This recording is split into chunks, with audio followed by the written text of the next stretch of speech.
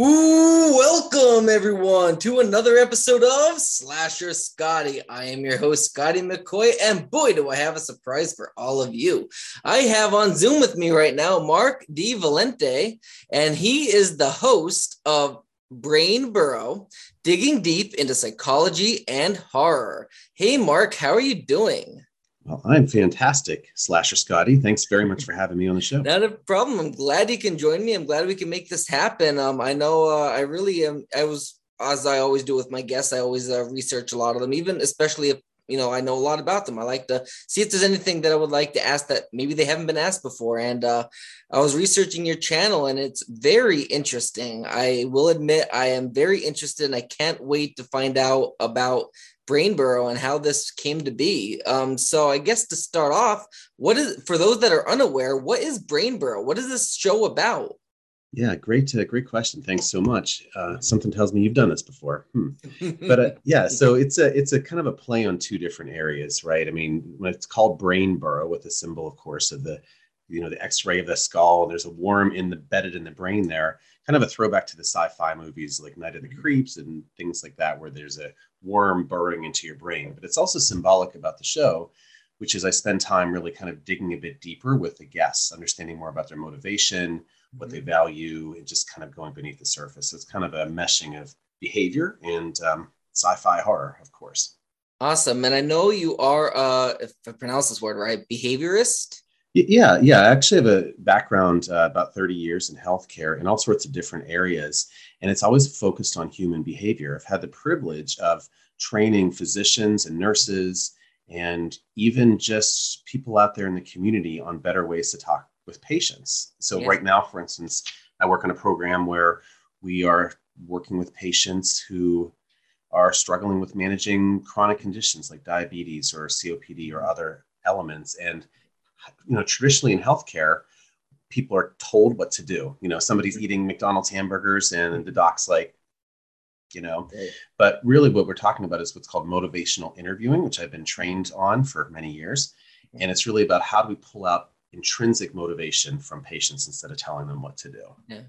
That's actually really cool because I know, as we mentioned, we were talking before, way before the interview this morning, just about myself and about how I have Tourette syndrome and like when I roll my eyes and go like this and like that, like I do all that and like I have ADHD and all that stuff. And the fact that like I was telling you about all this and I had doctors that would like tell me what to do or how to act. And it's like, don't tell me how to act because it's not going to help any. And like, they always thought that medication is the key where medication helped me, but they had like, I eventually found a really good children's doctor in Philadelphia, which we drove like every month, 2 hours away, just so he can kind of guide me. And he was a really good doctor.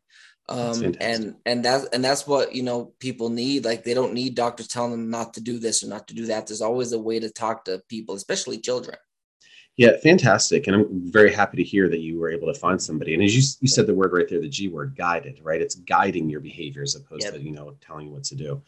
And I think that's an excellent point. And the reason why I use the term behavior is because it's not just about, there's so much that goes into it, right? Behavior, right? Behavior, there's actually three elements of behavior change. It's the knowledge of the change, it's an importance you put on it, and then it's the Mm-hmm. confidence to do it. And it's not just training these folks to have the conversations with patients, it's training managers on how to have conversations with employees. It all applies when you're looking at behavior change.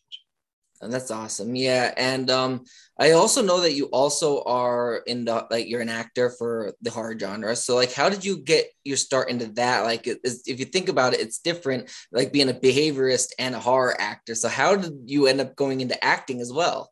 Yeah, great question. Well, so it's funny because over the years, we have in healthcare we train people by using simulated patients, meaning actors who actually learn about cases and they act a certain way, and they have to be able to understand what their behavior they're rewarding from the people that are practicing, but also being able to act. And I kind of got a taste of doing that, and I was like, I kind of like doing this. So over time, especially my colleague Brittany Wilson and I have just been like we've been doing that as part of our work and always being interested in horror. And COVID, of course, as it impacted everybody, I had actually worked from home, and I was like, and I saw an ad for a Kickstarter for one of my very close colleagues now, Bianca Bianca Crespo out of Philadelphia, who's the producer of Brainboro as well now. And she said it was like an ad for like $300 to help with funding, and come out and you have a chance to be a background extra. And I'm like, what the heck? And I did it, and since then it's really given me a chance to connect with a lot of people and audition for things, which has been an interesting Right. test of rejection, but also because I hear that from a lot of actors.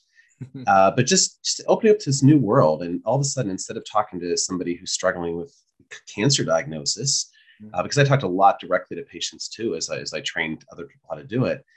All of a sudden, people were talking about, what are we going to eat on set today? And it's just not to diminish problems people have in the film industry, but it's a different type of issue that people are having. And I don't know, I enjoy it, and I've enjoyed meeting so many people in the horror community. Right. It's been remarkable. Right. Now, I have a question here regarding Indiegogo now, because you mentioned how you paid that. I think you said you paid $300 to be an extra. And a lot of Indiegogos, including ones that I do for my company, where you end up donating and you get a small part in the movie. It's not like you're getting a leading role or anything, but you get a part in the movie. I've noticed a lot of people say how that's a slap in the face to actors, because they feel like they're auditioning for these movies, and then some others are just paying to be a part of the movie. Whereas I see it as not a lot of people are good at either auditioning, or a lot of people aren't able to, or they they need the exposure. They have no experience. They have nothing for their reel. So they pay, they get a part, and now they have something for their reel. So what do you believe or have to say to people that say that it's a slap in the face to the actors that are auditioning compared to ones that are just paying? Yeah, that's a great point. It is a kind of a controversy that's out there. And, and again, I think my first response to anybody is, that's their perspective, right? Whatever the people that are traditional actors and the people that are saying, I've never done this before, this is a good way to get on, or I really believe in this project and I want to invest in it. And oh, by the way, a perk is being able to do this. I think each point is valid. And I think each person has to decide what's important to them. If somebody's frustrated as an actor because they feel like they didn't make it, or they wanted to get on a project and other people getting on, I think they have to ask themselves, why is that so upsetting to them? Right. And again, I'm not criticizing them. And then the directors and the producers of these programs are like, how else am I going to get my money made? And what do I do? So I guess it's kind of almost like a generic answer to you, but I think each person has to make that decision themselves. And for me personally, not having any official acting background, it was a great way that I got to be connected to, Bianca, and kind of get introduced. And the more I did it, the more I got a chance to meet other people who said, hey, Mark, I worked with you on this project, this production. I can see you in this role. And I ended up not having to audition for things anymore. I didn't have to pay. It was just, but it was my way to get kind of inserted into that world. And one last thing, like I said, there's people that I know that I'm like, I actually really believe in what you're doing. I'll donate money specifically to you, not for any perk, but just to say, hey, I believe in what you're doing, and absolutely, and go from there. Absolutely. And like you said, it does depend on the person and what they believe. Some people are actual actors that don't believe they should pay to be in a movie. They should be getting paid to be in the movie.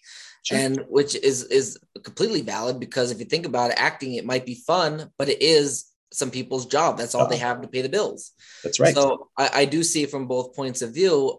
It just depends on, I also think that, as you said, also these people are trying to earn money to make a movie. Like, it is not cheap to make a movie. And if you're not going to make a good movie without raising funds, having investors, crowdfunding and all that. So that is a big part of getting a movie made.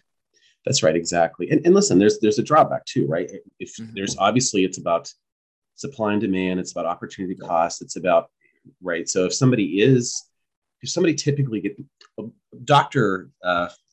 Mentor of mine 20 years ago told me that if you're really good at something, people are going to pay you for it. So these actors who have gone through school, they've done a lot of other work, they deserve to get paid for the amount, because they're bringing their talent, So, but the director needs to the producer, they need to make a decision about, do I pay for people to get better talent by comparison or not? So it's all about personal choices. And absolutely. Yeah, absolutely. So regarding Brainboro, what made you want to start this channel up? Yeah, great question. So it's actually a great example. The reason I originally started it was I used to do a lot of teaching, like a lot of teaching, not only, and speaking of doing stuff for free, I would work with different community health centers, different people, just to offer them different training, Right. because they didn't have the resources. I mean, I got Yeah. paid for stuff I did on the side too, but, Mhm. and I had to make decisions about that as well.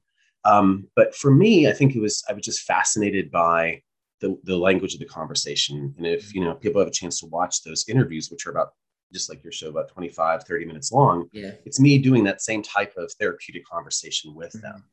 So, but I started it as another way to network, almost to have like an ask, right? So if I go on set and work with Felissa Rose, for instance, well, guess what? After we connect, then I have a chance to say, hey, by the way, are you interested in being on the show?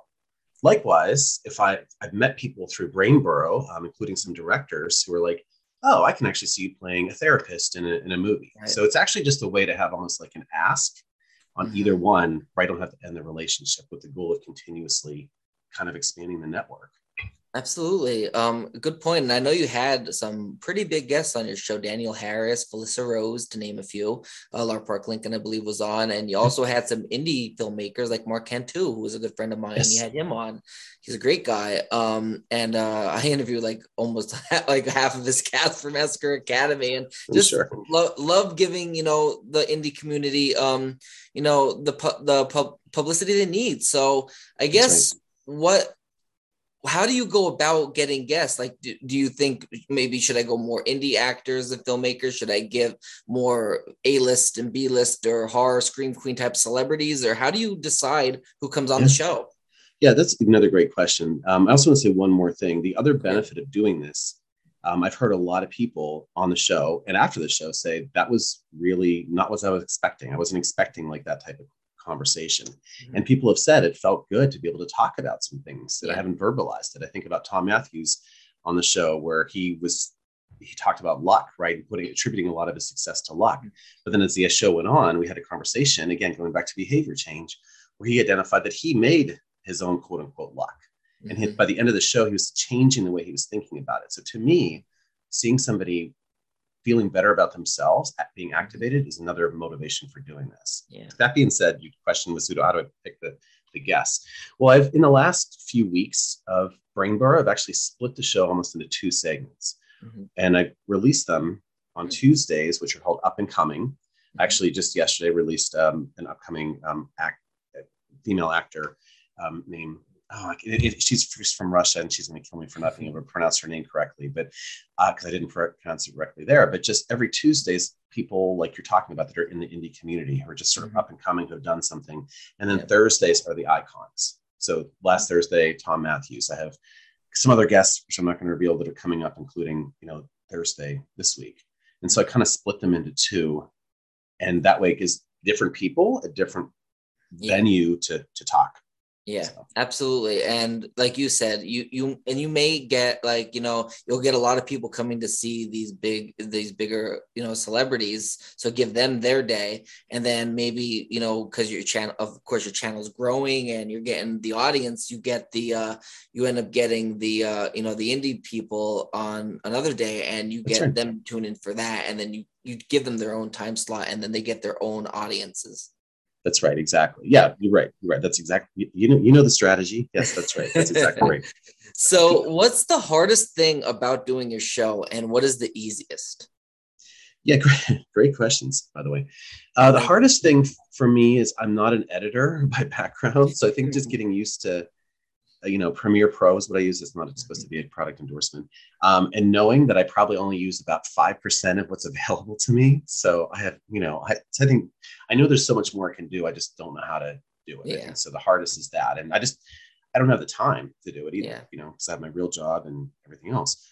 So basically what you see is the basic version of an edited Brainburrow. The easiest, I think, is just having a conversation. I mean, my style is, sometimes people coming on the show, I don't really know that much about them at all, but that was the same thing with patients, right? When you talk to patients, there's lots of times when you may have a chart, you may have some information on them, but you go in and it's almost like the first time you're talking to them. Tell me a bit about how you feel about this diagnosis. Tell me a bit about what your expectations are. So that's the easiest part to me, believe it or not, just being able to listen to what the other person's saying and just sort of having a guided conversation. Awesome. Wherever it goes. Yeah. That's awesome. So, is there an episode, I mean, a process, I should say, of the coming up with like topics for episodes? Like I know you, like for example, mentioned you did Luck with Tom Matthews, and then you did, you have different episodes for each Yeah. one. So, Yeah. is there a certain process that you do to come up with these episodes? Yeah. I love that question, by the way. The episode name does not reveal itself until the episode's done. Mm-hmm. So for Tom, I had no idea, my open-ended question at the beginning of each show is tell me who exactly is Tom Matthews, right? Mm-hmm. And then from there, we see where it goes. Some people talk about their childhood. Some people talk about their work. Just depends, right? But Mm-hmm. through the course of the episode, topic comes up. In Tom's case, I called it Lucky Guy because that's what it was about. Mm-hmm. So trying to think offhand. Like Felicia's was Live a Big Life. Daniel Harris's was, the question came up, what if I knew my death day was tomorrow? Is like, so what would you do? And it just comes up. And then at the end of it, I'm like, okay, that's the episode title. And the reason why I call it that is I do have people that aren't in the film industry going through and saying, oh, you know what? I was really struggling with self-sabotage, which is my friend Amelia Duncombe, what her title was about. She talked about how she would self-sabotage herself. So people could go through and say, oh, here's something I struggle with, or here's something I'm interested in. And it's all related to behavior. So yeah, episode title comes up after the episode's done, and it's listed in such a way that people can. And that's a good way to do things as well, because if you do it beforehand, especially when you don't talk to the people, the thing is about being a writer / filmmaker is usually the title comes up during writing the script, and it's usually changed 3 times throughout. because the title, believe it or not, is always the hardest thing. It should be the last thing that is made, because it really does define the movie, or in your case, your show or your episode or whatever. Like it really is the focal point. That's gonna be what draws the people in, really. That's right, exactly, and it allows me. It's a great analogy, by the way, or great parallel to writing. It's the same thing, right? So that way I'm focused on listening to them, and totally. And again, it's the same thing in healthcare, right?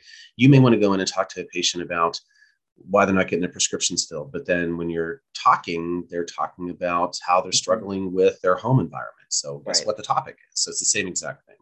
Yeah, absolutely. So I know, as we mentioned, you had, like, for example, Tom Matthews, Felicia Rovi, Naomi Grossman, Lara Park Lincoln, all them on. This will kind of make you think back to those episodes. So what, out of all the guests you had on your show, which one do you think you relate to the most? And which one was like the most interesting or fascinating story you heard? Oh man, that's a great question. And I don't want to, there's so many of them. Yeah. It's funny because the person that I probably related to the most is somebody that I have not actually broadcast their episode yet. It's going to come on next Thursday. So I don't want to it's a horror icon. I was quite surprised about how connected I was to her in the conversation. So, so by the time people watch this on whatever my December 16th episode is, that's what I'm talking about. So, and just because of just her approach to things, just her approach and her behavior, her focus on behavior. Right. What was the second part of your question, Scotty? So which one which story or episode did you find the most interesting or fascinating to learn about? Yeah, you know what? One I really like, and this is, I always put people on top 5 lists. So there are people on the top 5 lists that I really enjoyed their episodes, like Naomi Grossman, for instance. I always put her as one of my favorites. I really liked Helen Laramore's episode too. She's the marketing director of Madame Tussauds in Los Angeles. It was interesting hearing about these different worlds altogether. But one of my favorites is, and I've told him this, is Bill Oberst Jr.'s. He had an episode called Wounded Monsters, and he talked about just that we're all wounded monsters in this world. And he just was a very, very humble individual. And he actually, not only that, had some advice about just marketing yourself as something and embracing what you are as different. And I would say, again, I don't want to single anybody out, but he was definitely very impactful. Right. Awesome. So the last question I got for you, do you have, of course you mentioned some episodes of Brain Burrow. So if there's any of them that you have that you want to promote, or even like give the days again, also let us know where we could watch Brain Burrow. And if you have any other projects or anything else you would like to plug, this is your time to like give it away. That's awfully nice of you. Yeah, I mean, if people are interested, of course, you can go to the direct website, which is brainburrow.com. It's obviously brain, BURROW, like they're burrowing into your brain.com. The YouTube station as well, if you just search for it on YouTube. Although if you go to the main site, it links to everything.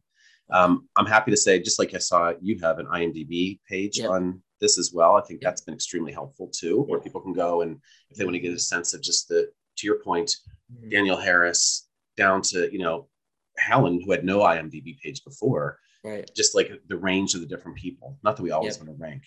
So like I said, if you go to brainburrow.com, you can do it that way. And it's available on all podcast platforms and of course on YouTube. So Absolutely. As far as promotion, I mean, pretty busy year in film. Next year, I have some very interesting stuff that I'm doing with different people who I met and didn't have to pay for perks, by the way, because, I just feel like it's coming. And again, not that either way I'm diminishing, Right. but it just shows the relationships I've built with people. There's some surprises that I'll reveal later, but I'm very happy in the spring to be working with Zoe Kavanaugh, who's coming to the US to work on Demon Hunter 2, as an example of somebody who I connected with through Brainburrow, actually. So right, and I will I will completely agree with you on that. Like, not diminishing paying for perks and that, but paying for a perk or making connections through Indiegogos is a great way. You're an example of that. I'm also an example of that. I'm part of Heavy Duty Man that we're filming in March, filming Reunion from Hell 2 in January. Both nice. I made connection with the directors and they offered me parts. So I mean, just so you know, like if you do meet connections, whether it's through Indiegogo campaigns, first of all, donate even if you are a part of the movie or whatever, right. because these films need the help. Like, you can't make a movie without money, and it's not cheap. No, I totally agree with that. And I think the other thing I want to say is too, I've also known, and I know that actors out there are going to say, of course, it's a lot of freaking work, right? There's a lot of work, and it's, you can make great connections, but you could still not do that well as an actor. Right. So you have to continuously learn and grow. So people say, oh, I want to put you in here because I actually see value in what you're doing. Yes. So it's still a lot of hard work. Yeah, all of it's a lot of hard work. Absolutely. And I'm sure you're the same way. I know I am. When I look back at some of my past projects, there's like scenes that I'm like, oh, that's really good. And then there's other scenes like, oh, I'm cringing so hard at that. Yep, you're exactly right. It happens all the time. Yep, and everybody's their own worst critic.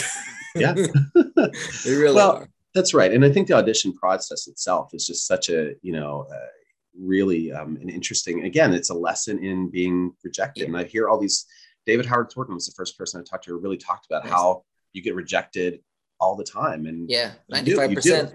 You do, right? And I see these big stars who are getting rejected. I'm like, okay, it makes sense. But also I've had a lot of tips and help. Actually, Naomi Grossman was extremely helpful in understanding how to do auditions for me. Like, she really helped me, and I want to thank her, but also just say that I still have a lot to learn on how I'm doing things too. It's a learning process, Scotty, as you know. Absolutely. And definitely check out Mark's interview with Naomi Grossman. I love her. She's an amazing, of course, Pepper in American Horror Story. I interviewed her. She's such a sweetheart. And I watched, that was the first episode I watched because I really connected with her. And it was very touching, I don't know. It's just something, it's set well with me with that interview.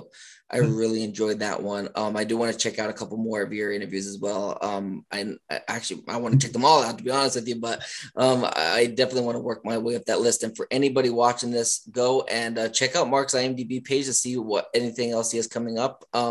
If you're watching this a year from now, check it out. You might see something that he couldn't promote on this episode because he didn't know about it then. Obviously check out Brainburrow on YouTube. I promise you will not be disappointed. They are very, very interesting episodes that I guarantee you everybody will learn something new about each one of the actors and filmmakers that are there. I thank you, Mark, so much for joining me. It's been very fun and a big honor to have you on my show and talk about this. Oh my gosh, Scotty, thank you so much. I really appreciate our connection, and looking forward to 2022 when you're on my show as well. So absolutely. I would love that. And I can't wait for that as well. You have a great rest of your day. Thank you, you too. Bye. Bye.